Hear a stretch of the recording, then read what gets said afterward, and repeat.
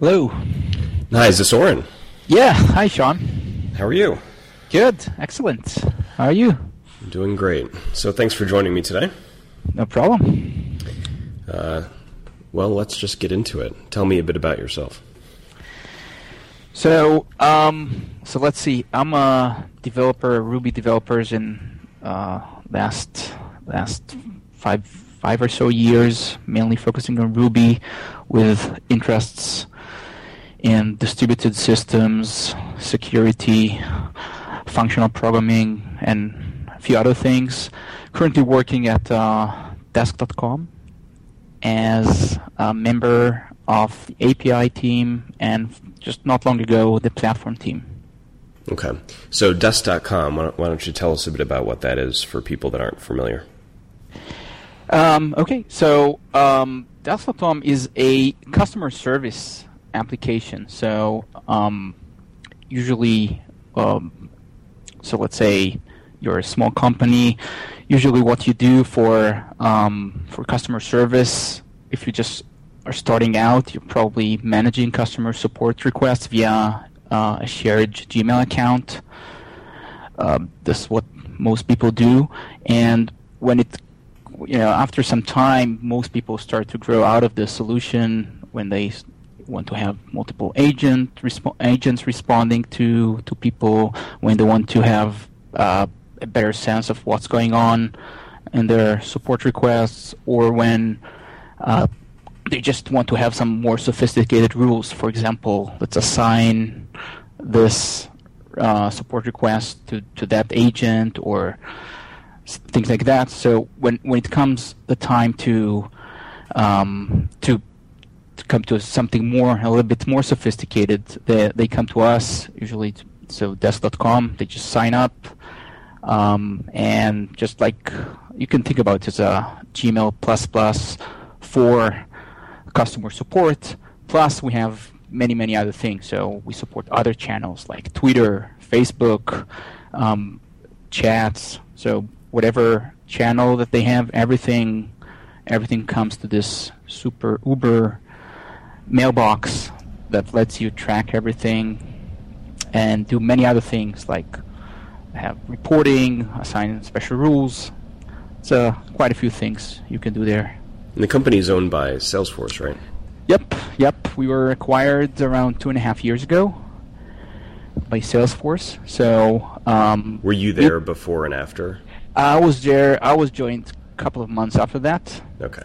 So yeah, I'm not sure how it was before. I mean, I only heard stories of how it was before, but we'd like to think about ourselves as still maintaining this startup atmosphere and attitude from within Salesforce, and Salesforce has been very good in letting us continue to do what we are good at. At the same time, they have supported us in many things that startups are usually not so good at, or need some help. So I think it's been working great so far.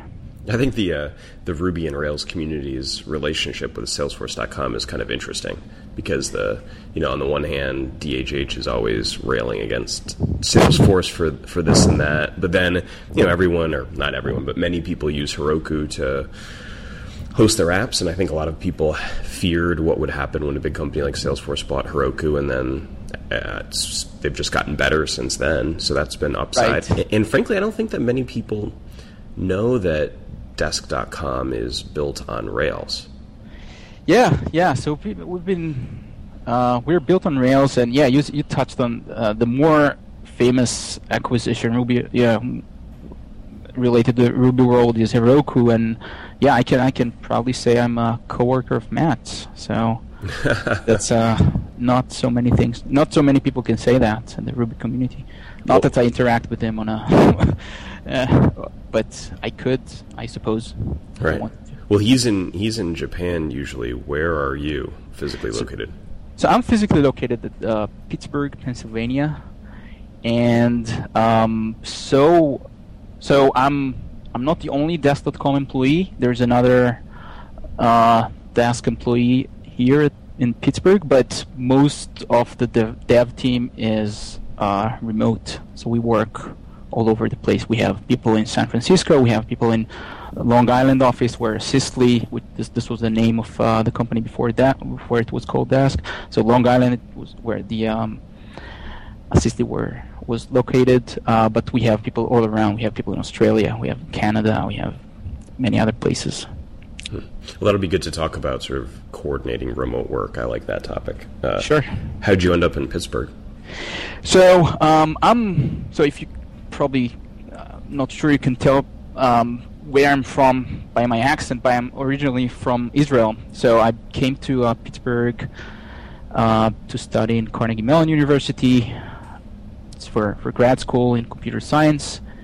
And I since then graduated, obviously, and decided to stay because it was a nice city. So I just stayed. This is what I'm now. I think I've mentioned this on a previous podcast, but I used to live in Pittsburgh, and my office was right on the border of Carnegie Mellon and Pitt. Oh, nice. I bet you'll know where. On Craig Street. Yeah. There's like a Vietnamese restaurant that people seem to like, and I was in the backside of that restaurant. Nice. I'm a 5-minute drive from there, and obviously studied next to it, so I know exactly where it is. Cool. So you think Pittsburgh is home for a while then? Yeah. I have so I have a family. I have 4 kids, a wife. I have a house here. So yeah, sounds the near future. Yeah, pretty much settle in. Pittsburgh's a nice place, I think. Yeah, it's very nice. So let's talk about.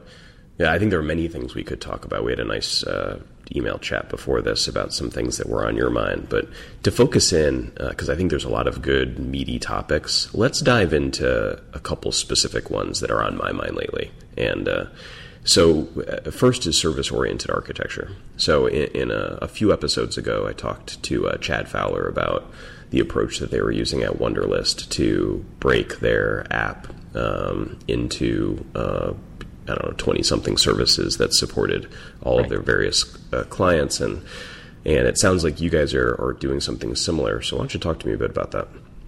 All right. So first it was a great episode with Chad, and Wunderlist sounds like they have a great architecture, at least moving towards something great. Mm-hmm. I think we have an older code base.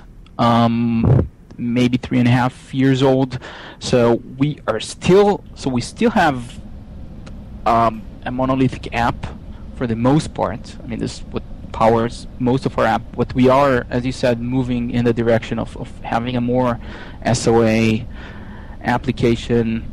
So, which means that we try to take parts of the application and create small applications, small services from it, right? So, could we use a couple of examples to talk through the decision making that you've been going through? Sure. So some relatively easy things that we already did is to have our Rails app expose an API to the outside world, which both serves our customers, and people do build a lot of interesting apps based on that, but also our own internal clients. So we have a web client that's using the API now, and we have a couple of mobile clients. So everything is using the API. So and we're phasing out the things that are not. We have something that's called the old agent, which is being phased out. It's currently using Rails views, a lot of JavaScript. Right, so we're trying to keep Rails at stop at the API level, right? So this is the first thing that we're doing. We're also trying to take some well-defined areas of the app and break them into individual services, right? So auth service is something that we're in at least late design stages. We're designing it, architecting it, and we have a few other candidates that we're breaking off, and we have some services that are already already standalone. So, for example, we have a Postmark integration. So Postmark gives you mailboxes Gmail, just like a Gmail mailbox, only that it lets you do it with an API. Lets us do it and manage it with an API. So all interactions with Postmark are done by a standalone Sinatra app that's separate from our main app. This is just one example of the services that we have. All right, so let's go back to the beginning of what you said, and there are a whole bunch of things to ask about. Sure. So, talk to me about the approach that you've used with your API. So I'm in the middle of building a handful of new APIs right now, and I settled on the JSON API schema. Right. I'm curious what you settled on, why, and what trade-offs you saw there. Our API, it's a RESTful API. We do have a JSON schema. If you go to our API documentation, we're almost always adding more and more features. So the main, as I mentioned before, we are building our application based on this API. So, and we want other people to be able to do that. So since we have so many features in the product, it's taking us some time to catch up in the API and expose all this functionality. But right. we are slowly exposing everything. And I think almost everything that we use in our agents right now is open. In our clients is open to the public via our API. Have you taken a look at the JSON API schema, the standard? I haven't, no. Yeah, I'd recommend it. I think it's super interesting. So I always feel a little bit of stress when I'm writing an API, because just making choices about do I embed the related resources? Do I pull them up to the top level and then link to them somehow? Do I use Ahrefs to connect the resource or a document to its related resources? Questions like that. Yeah. And I don't like when it sometimes bothers me when I make two different APIs and they each go a slightly different direction on some of those questions, because then you can't reuse clients that know how to parse the API responses easily. Anyways, JSON API is sort of a set of standards around how you format a resource and its documents and its relationships and the links. And I don't know, I like it. I like it just because it takes away a bunch of decisions for me, and I generally agree with the choices that they made. Yeah, we try to follow the HAL, the Hypertext Application Language specification, which sort of answers what you just mentioned. Yeah, HAL is like an alternative to JSON API, so I think that's cool. How's that gone? Do you stick to it pretty religiously, or do you deviate in some places? Yeah, well, as you know, you can never stick to anything religiously. We do deviate, but not in major waves. So far, we've been happy. Our customers have been happy with it, and I think it's pretty consistent. So I think we'll keep it for. Yeah. It seems like consistent and then, not changing it are the two key things. Yeah. Or at least not changing it within a version. I mean, it's fine, I guess, if you have different versions of the API, but. Right. So let's talk about the sort of Rails app as an API and where you draw the line. So it sounds like you're increasingly drawing the line that the Rails app is responsible for serving back a JSON representation of the resource, and then other apps are responsible for rendering those resources into views. Is that right? Yeah, it's pretty much. The new agent is an Ember application, so yes. So talk to me about that. Do you feel like that's going pretty well? What are your experiences so far with Ember, if you've got any direct experiences? Yeah, I don't have a direct experience with Ember. I know that the team that's doing that is pretty happy with it, and the separation is nice and clear. It lets us clearly define the API, right? The API between us. There's there's an inherent, I would say, tension or problem in the RESTful APIs. Not everything is a resource, or let's put it this way: actions. When you wanted to perform some actions on resource or on the system, it's not always clear what's the resource that you need to perform the action on. And specifically, when you have actions that need to span multiple resources, it's not entirely clear where you want to put this action on. Right? So that's something that I guess every sophisticated or non-trivial REST API needs to deal with. I mean, advocates of REST would always say, and whether they're right or not, I think is a separate point, but they'd always say that if it feels that way, you're missing a resource. Yeah, I know they say that. I'm not sure. You can always make everything a resource, but sometimes it just doesn't feel right. So some things are actions. Mm-hmm. What's an example of that, if you have one that we could talk through for a minute? Let's see if I have any specific example. Yeah, I don't know. I was like to say changing a setting, but this can be thought of as a resource. Yeah, I don't have any specific example right now. I mean, every day or two, I feel that tension about something. Where. Like a good example of this is I used to feel that tension about the search action on a resource.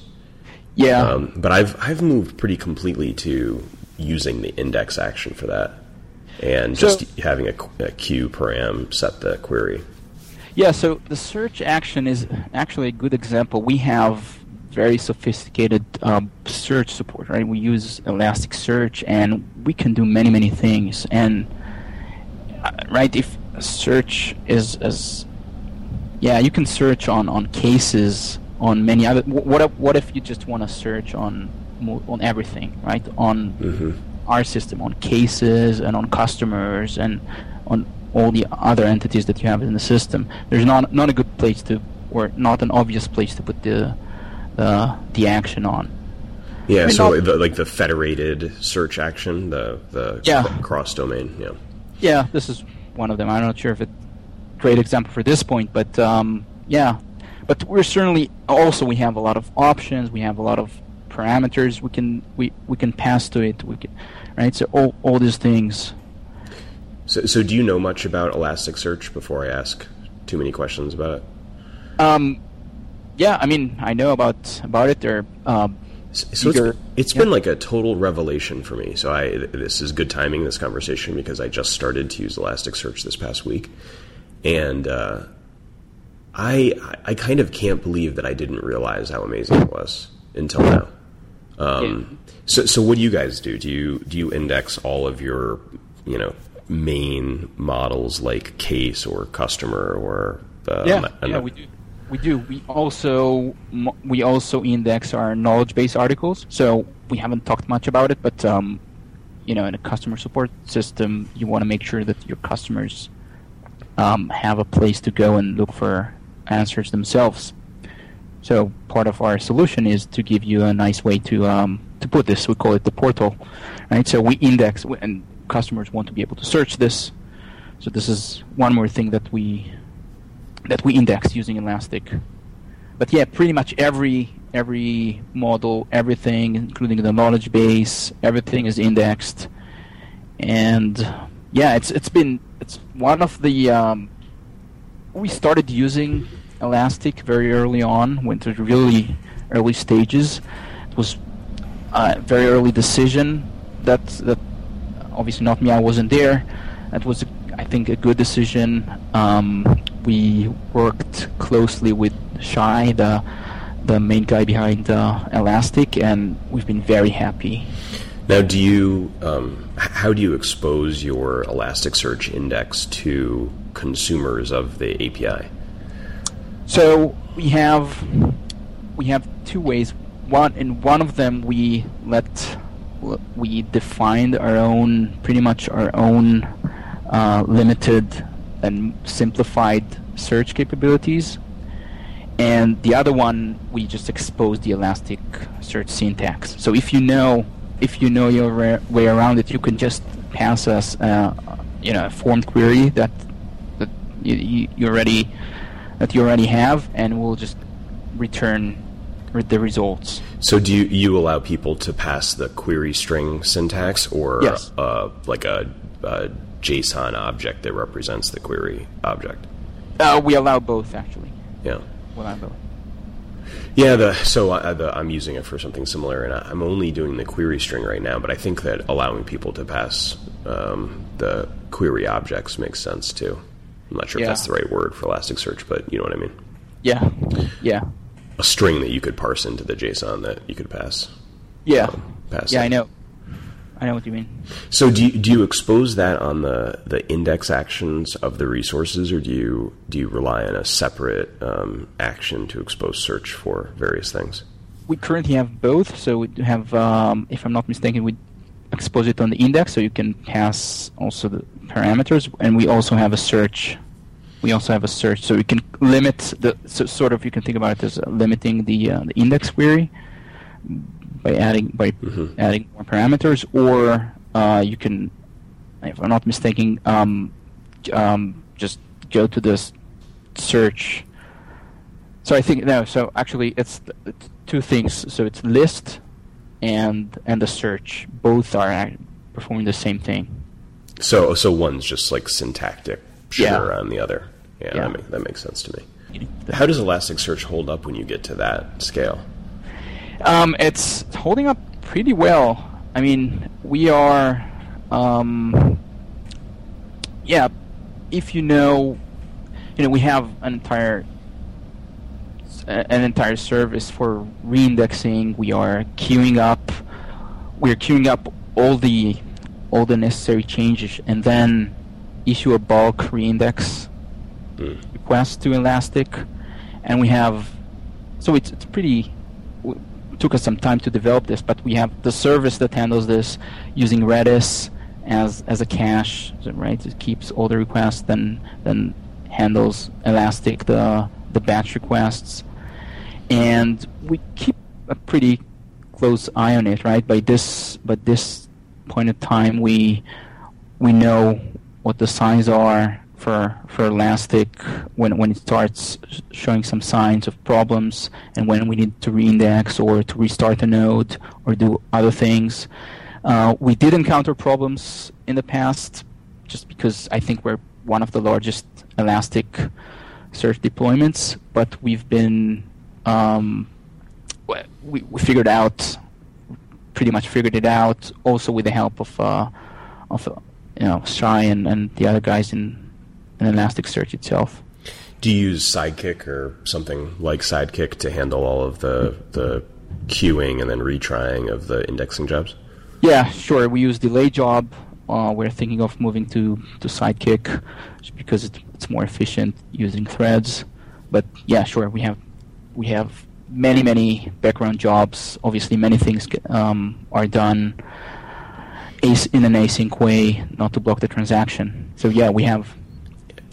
I think Sidekick would be particularly good for something like this because it's mostly I/O and why not have 100 Sidekick workers sitting there waiting for the responses to come back from Elasticsearch? Well, specifically for the reindexing, we have like a standalone service that does it. Mm-hmm.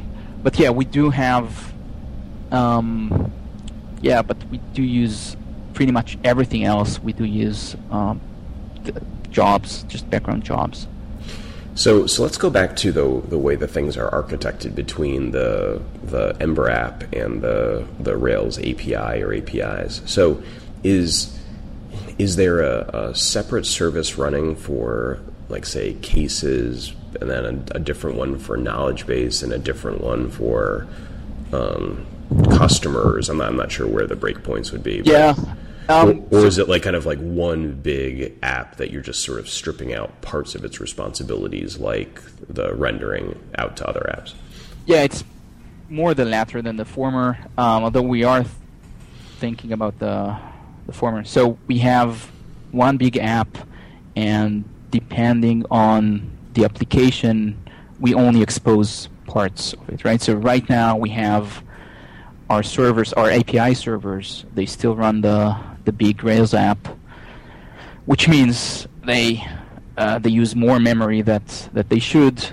Mm-hmm. But this is the price that you pay for the relative simplicity of keeping everything in one big app, right? So other parts of the application, for example, the old but still running, the old what we call the old agent, is still served by Rails, right? So this is enabled there, or just other parts of the application. So everything has just other endpoints exposed, right? Other controllers serving it. Is the database the bottleneck in the setup then right now? Is it the bottleneck? It seems like you'd have a ton of contention for the database in that main app. Yeah.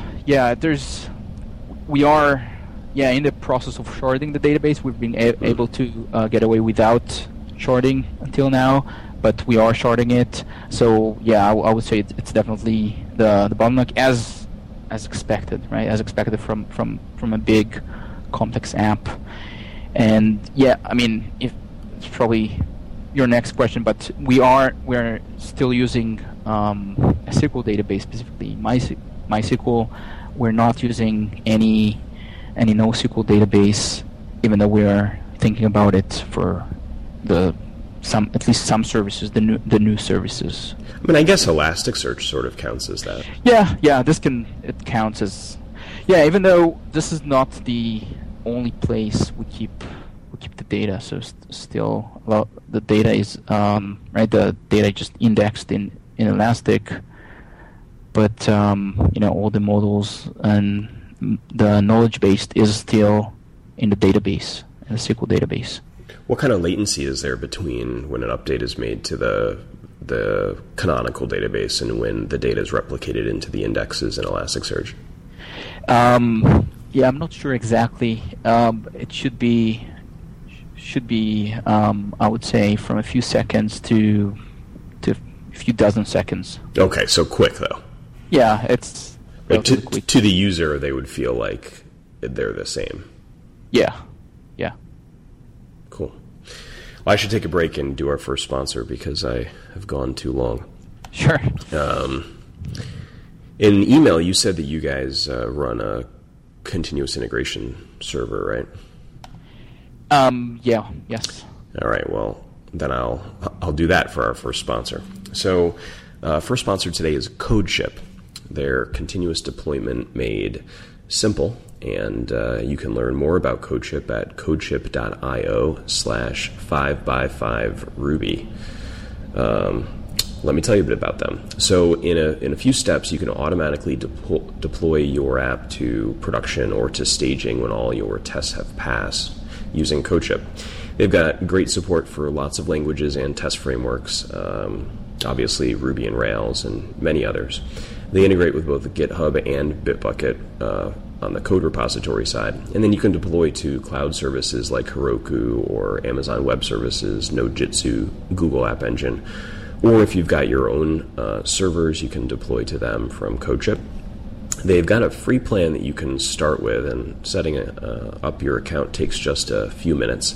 And really good news for people that listen is now they're offering 20% off any plan for 3 months for listeners of this podcast. So if you use the offer code 5x5ruby, that's 5BY5RUBY, you'll get 20% off any plan for a full 3 months on CodeShip.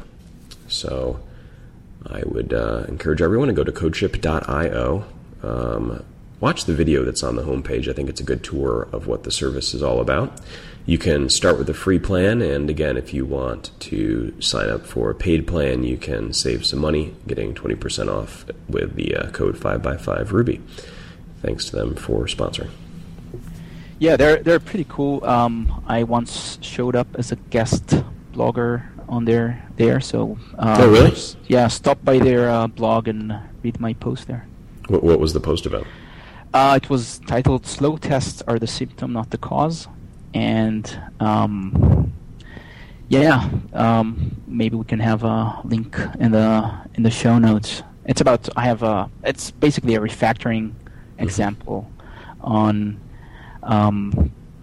how you can make your tests much faster, and how the speed of the tests are just not really the real cause, but the symptom for larger design issues. Mm-hmm. One thing about about going to a service-oriented architecture that relates to the point you just made is, I think it's the stress about fast tests goes down so much when you go SOA, because each service, even if its tests were slow compared to some benchmark of milliseconds per or microseconds per individual test, given that you're only working on a given application at once and in isolation, they always seem fast because they're never that big.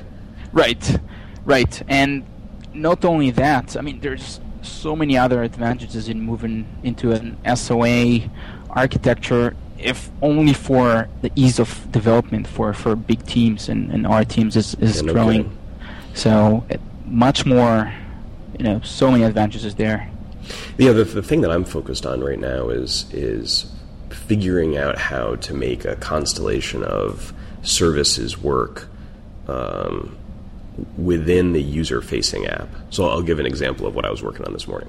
Okay. So I've got one service which is carriers. So I own a transportation-related business. So there's a service for carriers. Carriers are like trucking companies. And then there's another service for regions. And regions are like defined groups of postal codes. So you can imagine a trucking company has regions because those are the places that they service that are proximate to their physical locations. Okay, that's like the setup. All right. So what I wanted to do is have the carrier app, so the place where you'd manage the information about the carrier, like what regions they have. When it displays the information about carrier regions, for it to just pull in the partials, including like the AJAX forms from the region app, so that you could edit a carrier region, which is what it sounds like, and be actually using both apps through, as the user, but just not know it. Yeah. And boy, Rails isn't exactly set up for this, so it takes a little bit of thinking about how you want to architect it, but I really like the flow. I think it's super nice because then each app exposes, and this is why I asked about your sort of API decision before about your Rails app. I like the idea of a Rails app also, in addition to its API, serving like just a semantically marked up version of itself as like a show partial or an edit partial that another app can just use as its representation of itself, and then all of the styling and markup comes from whatever app that is sort of hosting the partials CSS. Yeah, so what you're describing is pretty much what Amazon is using or used to use, in which their main page is actually rendering many requests from many other apps, right? They have so many, dozens and dozens of applications. Each of them is responsible for rendering, or maybe only giving the data for one widget or one area, right? One for recommendations, one for pricing, one for the shopping cart. So you're talking about something like this? Yeah, I get it. I think it's really fantastic. So I mean, I've been making these new services using that approach, and aside from the early friction, it feels like how testing first felt to me when I got into TDD more, where it slowed me down at first, but then it didn't take long before it sort of both gave more confidence and made it easier to change things over time. So I'm digging it.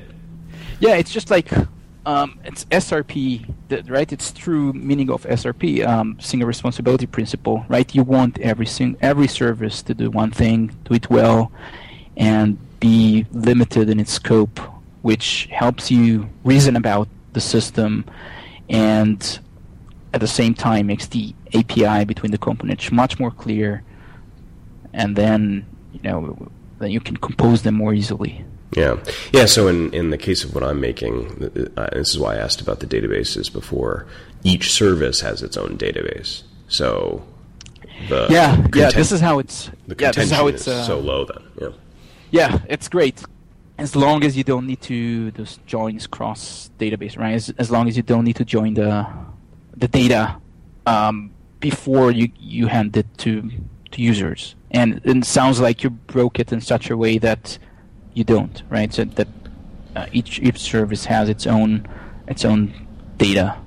Yeah, I mean, I think that there are cases where you'd need to join where you couldn't just compose. Like so there would be cases where you'd need to ask the one app, hey, give me all of the IDs that match this criteria, and then use those IDs to filter a query in another system that holds a foreign key to those objects.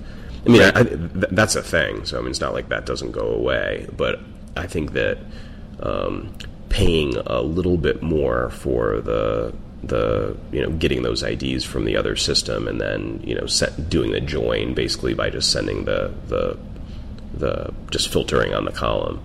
I think paying a little bit more there seems worth it to me. Right. Yeah, I agree. I mean, it depends. I think that there would be cases where it's not. But anything that requires a super heavy join generally was search-centric, and my current point of view is that elasticsearch is probably a better answer than pounding the database with difficult in-memory joins. Right. And I'm sort of waiting for the other shoe to drop on that point of view. Because it feels like an amazing... as long as you can get the infrastructure up and working, it feels like an amazing trade-off, but, nothing's free, so. Yeah, and in any case, it will be pretty hard to go back and retrofit it if you're not building it this way, right? We're pretty much where we're at right now. There's just pretty significant engineering effort in breaking up a big monolithic Rails app into smaller set of applications, but at the same time, maybe we would not have gotten where we are right now had we started, right? Had we put all the effort in the beginning. So it's hard to say. Well, and regardless, right? I mean, you just do the best you can wherever you are. Right. So let's talk about the team environment at desk.com. It sounds like it's a relatively big team. Tell me a bit about the composition. Yeah, so we have, I think, developers-wise, I think we have 30, maybe 35 developers, and we're growing. Most of us are Rails developers, but we do have some people that only do or mostly do Ember or iPhone development. So what we have is we have cross-functional teams. We have in each team we have a bunch of developers, 3 or 4. We have a designer, if it's relevant for the team. We have a product manager, and we have a QA person. And teams, and by the way, this is a process that this is something that we are still working on, but we are trying to make our teams more and more autonomous, right? So let the team be responsible for everything from designing a feature to shipping it and being responsible for it in production, and obviously everything in between. So it's working out quite well for us. A few things that we needed to put in place to make it work is to make our deployment process seamless and fast, right? So right now we deploy several times a day, and each team can deploy their own stuff. I mean, usually it's the QA person that gives the final approval for that, but we can, or at least let me say this: we're moving in a direction. Pretty soon we're gonna be able to deploy our own releases. In any case, we're doing multiple releases a day, or possibly some days a little bit more, some days a little bit less. So as you go more service-oriented, how do you handle the sort of increased testing complexity around integration of the services? Yeah, it's a good question. We haven't. So this is partly why we have QA people. So some things you can automate, right, especially when it's within a single service or inside the Rails app. But some things are very complicated to test, or there are too many things, and maybe it doesn't worth writing automated tests for, such as multiple services talking to each other, and which maybe involve the UI. So this is partly why we still have QA people that do some manual tests from time to time. Right? So on your laptop, can you easily start all of the services that kind of are the constellation of apps that you guys run, and then have them talk to each other? Most of them, for sure. I'm trying to think if all of them. Maybe there's one or two that I can. I think pretty much all of them.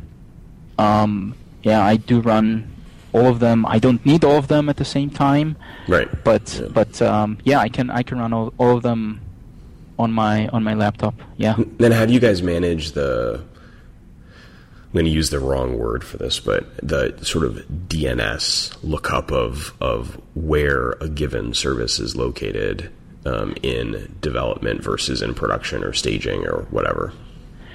Right now we don't have any sophisticated way of solving this problem, right? And we honestly don't have that many, right? You talked about Wunderlist. They have 20 or 30 services. We don't have that many yet. Okay. So it's not a big problem yet. So you just set them in set an environment variable as the port number that each one's running on, and then just connect to them that way. Yeah, pretty much.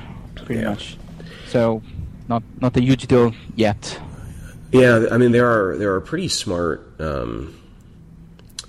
applications to handle this sort of thing. I haven't used any yet, but it's on my mind given that the number of services is growing. And one of the things that I'd love to have something like Foreman for starting all of the apps and then being able to kill all of them at once. So I would say Foreman start Constellation and then it. Yeah, we do. We do use Foreman locally. For all these. This is what we do use, and it is very nice to be able to start all this, right? Redis and Elastic and all the other services and our own services. Yeah, and it is working out great.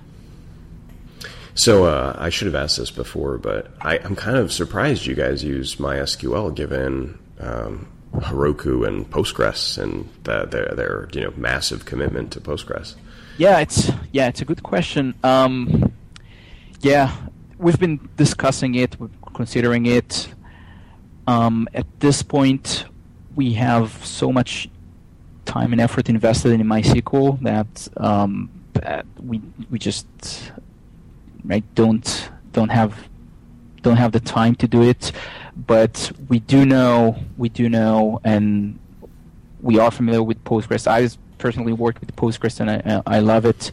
I think had we started today, we'd certainly use Postgres, even without the Heroku backing.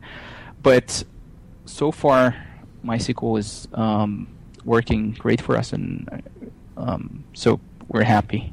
I was sort of hoping that you would say earlier that you guys host on Heroku, because that'd be very interesting given how big you guys are. But it doesn't sound like it. No, we're not. We're not hosting on Heroku. Most things. Yeah. Are there ever those big company synergy meetings where someone decides that it would be so smart to do that? Those are funny meetings. No, we don't have. We don't have that many meetings anyway. And when we do have it, just all hands, and they're pretty fun. So we don't have these kind of meetings. So talk to me a bit about your sort of personal work environment. Do you work out of your house, or do you go elsewhere to work? How's that work? I mostly work at home. I have my own office. Everyone at desk gets a big cinema display, so I have the two displays to work at. Obviously, MacBook Pros, And Do you have the Retina MacBook Pro? no, I'm due for an upgrade. A lot of my colleagues got it, but I'm pretty soon I'm gonna get it. I don't have it yet. I got one a few months ago. I absolutely underestimated how great it would be to have such a nice screen. Nice. I feel like MacBook Pros and Elasticsearch are sitting in a tree for me. Two things that I had some awareness of existing, and for whatever set of reasons, totally underestimated their value to me. Yeah. It's got me wondering what else I'm missing this week. I really like pickles as an example, and I don't often have pickles at my house, and I don't understand why, because I like them, and. But anyways, Elasticsearch caused me to buy some pickles for my house. True story. Because I was like, I've got to start doing what I think is good. I'm missing out. So what's it like to work at home with 4 kids? Does that get in the way at all? In the beginning, it was, but they're pretty good with it. They know that when Dad is at the office, just no one goes in, so it's working out pretty well. Yeah, as I said in the beginning. Because you scowl, or because they just know? They just know. I won't even open the door, and they have their daddy time after work. So I'm trying to work the normal working hours, and then when I'm done, and then I'm with them. And if I need to after they go to sleep, I might work some time. But I try to. I'm pretty disciplined, and in the past I was just half working, half playing most of the day. But when I started to have kids, it just wouldn't work, right? I had to have my time at work and then my time with the family, and I had to be very disciplined about it. Yeah, I mean it's kind of trite, but I think it's true that you got to be where you are, and if you try to be everywhere, you're nowhere, Right. Cheesy, and you know what? True. And the time that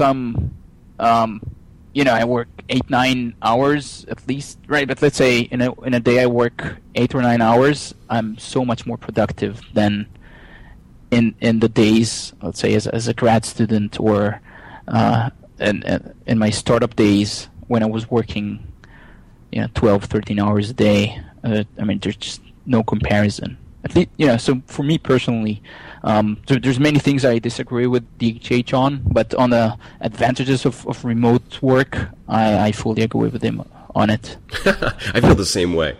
I think every day the number of things that I agree with him on seems to go down. However, not that one. We have common ground on remote work. Yep. Well, I should do our second sponsor, if you don't mind. Sure. Everyone's favorite podcast sponsor, Squarespace. Let me tell you a bit about them. So Squarespace is the all-in-one platform that makes it fast and easy to create your own professional website, portfolio, or online store. You can get a free trial and 10% off if you go to squarespace.com and use the offer code SPRING. I think it's so funny that they pick spring. I talked about this in the last episode, but I assume it's like an in-joke about the spring reloader, but I forgot to ask them this week. So there we go. Maybe they just maybe it's encouragement for programmers to get outside and notice that it's spring now. Yeah, I hope it's not for the Spring framework, the Java Spring framework. Yeah, and it could be a throwback. Exactly. All right, so Squarespace is constantly updating their platform with new features, new designs, and more support. They have beautiful templates for you to start with, and they have tons of style options for you to adjust, so you can really create your own space online. Everything's drag and drop, so it's easy to add content right from your desktop and even rearrange elements of content within a page. Squarespace makes sure that your site always looks good on every device, because of its unique mobile design for every theme. You can also connect all of your social services like Twitter, Facebook, LinkedIn, and whatnot so that your site's connected. If you want to sell something, they've got e-commerce on their platform. So in a few minutes, you can set up shop, list your items for sale, and make some money. It's incredibly easy to use, but if you do need some help, they have over 70 employees that are on the customer care team. Those employees are located both in New York City and Dublin, and they're available 24/7 for live chat and email support. As I said before, you can try for free, no credit card required, and if you decide to make a purchase, the plans start at just $8 a month, including a domain name if you sign up for a full year. Make sure to get your 10% off discount and support this show and 5x5 by using the offer code SPRING.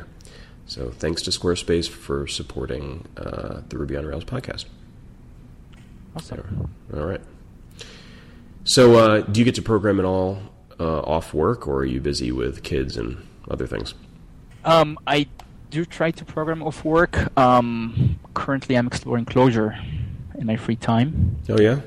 Yeah. What caused that interest? So, like many other Rubyists, I was exposed to Clojure via Rich Hickey, the creator of Clojure, and one of his many excellent talks.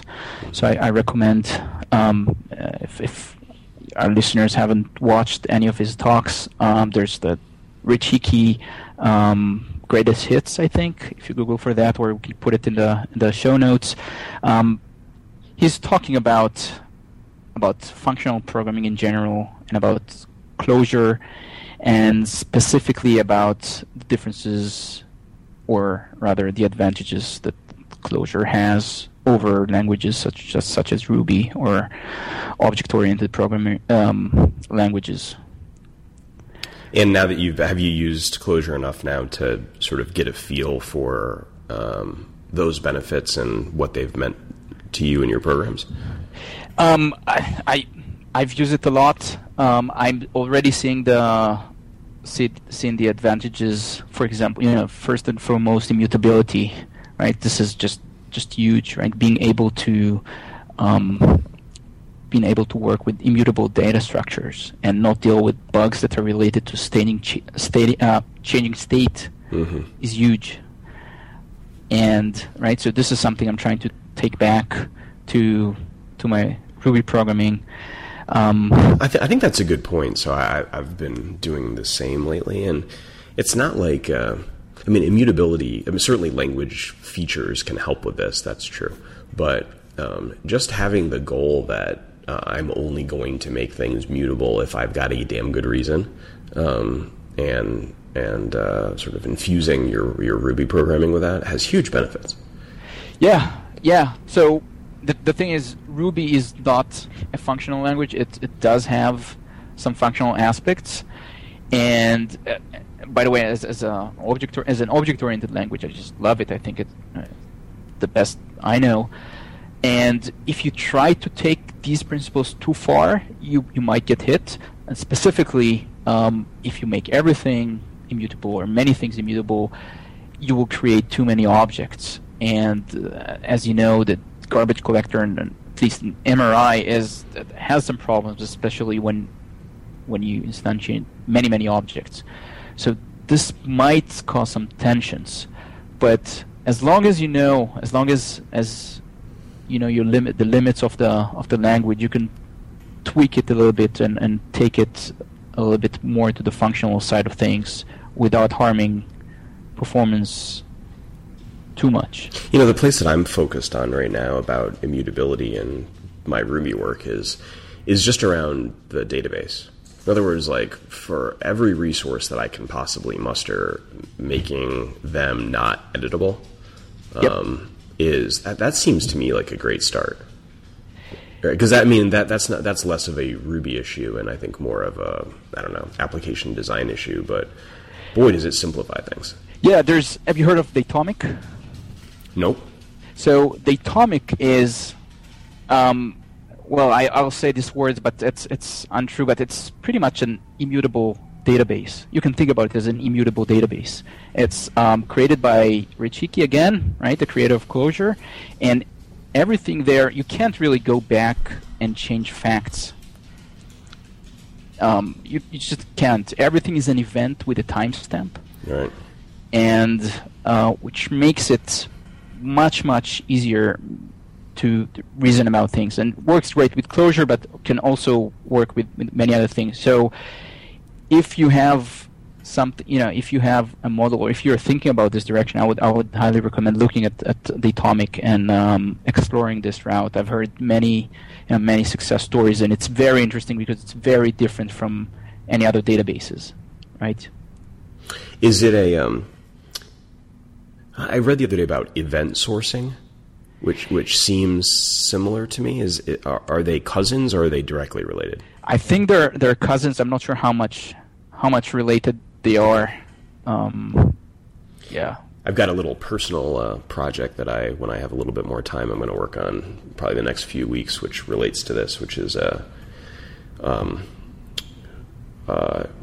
app that can replay NBA basketball games in terms of the events that happen to understand the dynamics in ways that some of the stats don't. And I'm using that kind of data structure for it, so that you just replay the events to a particular point in time to figure out what state it was in. No, replayability is a huge win. If you can have an app in which you can replay the events, then you're golden, right? You can reason about it. You can go back in time. You can figure out everything that happened. Nothing is lost. This is awesome. If you can have an app that have this property. It sort of feels like, I'm not a physics. I wasn't a physics major, but it just sort of feels fundamental to me that understanding both the thing as a particle and the thing as something that's in motion. The more the app sort of respects the idea that things are in motion, and that's sort of a different idea than the thing being in a place, I think is good. It just feels like true to the underlying universe that we're part of. Right. And this is, by the way, the main point of that Richiki is making in Clojure, right? In having something immutable, is saying that the things in life are immutable, or in the real world are immutable for the most part. You don't think about places in which you store facts. You think about the facts themselves, or the data itself, right? You don't. So anyway, it's pretty much along these lines. I think I don't know if you've tried Clojure or not. I know many Rubyists are very interested in Clojure and its philosophy, but I think it's a natural next step. Let's put it this way, for Rubyists. There's a lot of it that appeals to me and many other Rubyists. How's the syntax? So Clojure is a Lisp. So some people have some problems. They think it's too many parentheses. I personally don't think it's that bad, but the syntax is very simple. Very, very simple. There's only a few rules, and if you like Ruby metaprogramming in Ruby, you will love Clojure macros or Lisp macros. I do like metaprogramming in Ruby. So this is metaprogramming to the extreme, because you can manipulate the program itself directly, right? Everything you write the AST, the tree for the program, and you could very easily. So here's one example. So many languages, let's say you need to add a major feature to the language, you have to go through a process, right? Add some syntax. Because Clojure is so flexible, they were able to add a library which is called Core Async, which adds major feature to the language, which is very similar to Go routines as a library, right? So they were able to do it, and that's something that fundamentally changes how things work, right? It's letting two processes communicate to each other, something that any other language, any other non-Lisp language would require a major version bump to the language. This was done again as a library, that you can just use. I think this, and they've done it for many other features like Core Async, which is the logic programming style thing, or even static typing annotations. It's just so flexible. So just like I like, even if you don't use metaprogramming or like macros in Clojure, and it's the same thing for Ruby's metaprogramming, the fact that these tools are there makes the language so much more powerful, and you as a developer, even if you're not using them, you're going to enjoy the fruits of others that used these tools. One of the things that I like about service-oriented architecture, to come back full circle to that, is that it makes it much more. I think when a set of applications are written in that style architecture, it opens the door to have the different services potentially written in different languages much easier, much more easily. And man, I think while I don't really have like a language fetish like some programmers do. I mean, I like the idea of having the flexibility to use something other than Ruby when the job calls for it. Yeah, I sort of feel like Elasticsearch is a good example of that, where I just had this conversation with a guy that I work with the other day, and we were talking about how Java really felt like the right tool for search index, doing an inverted search, sort of solving that problem. And because I had it in Ruby before moving to Elasticsearch, and Elasticsearch is a way for you to use Java in your Ruby program, and I think that viewing your own services that way is probably sensible. Yeah, I think it's a great point, and if you think about it, what I described in the before, when you have autonomous teams, you want to let the teams pretty much decide, even on the programming language of the tool itself, of the service that they're writing, right? So, right, and you want to trust them to pick the right language. Now, different organizations might have different limitations or requirements. For example, I think some organizations will say you only have to use a JVM language because we don't want to deal with deployment issues of strange languages. But I think the world is moving towards more and more towards an SOA architecture, and specifically this advantage of being able to pick the right tool for the job, language or other service, right?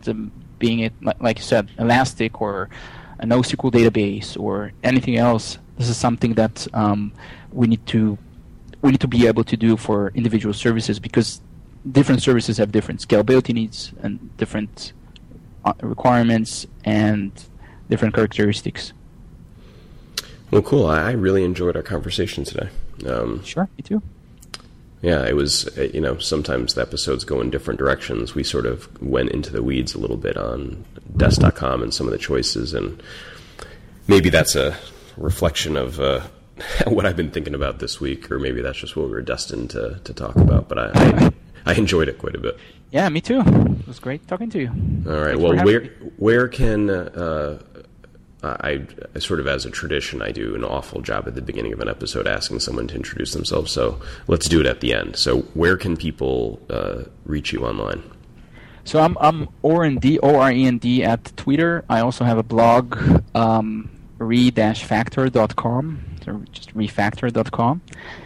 And I'm on GitHub, Oren D as well, so you can find my email there. So reach out with any question or anything else. Is your preferred medium Twitter or something else? Anything goes. I mean, Twitter is fine. Email also works. Now, when someone tweets at you, does it show up in like a desk.com application that you're managing? It doesn't. Not that many people tweet at me, but maybe after this episode goes live, I will need to set up a desk.com instance for this purpose. You'll need to manage your interactions. Yes, exactly.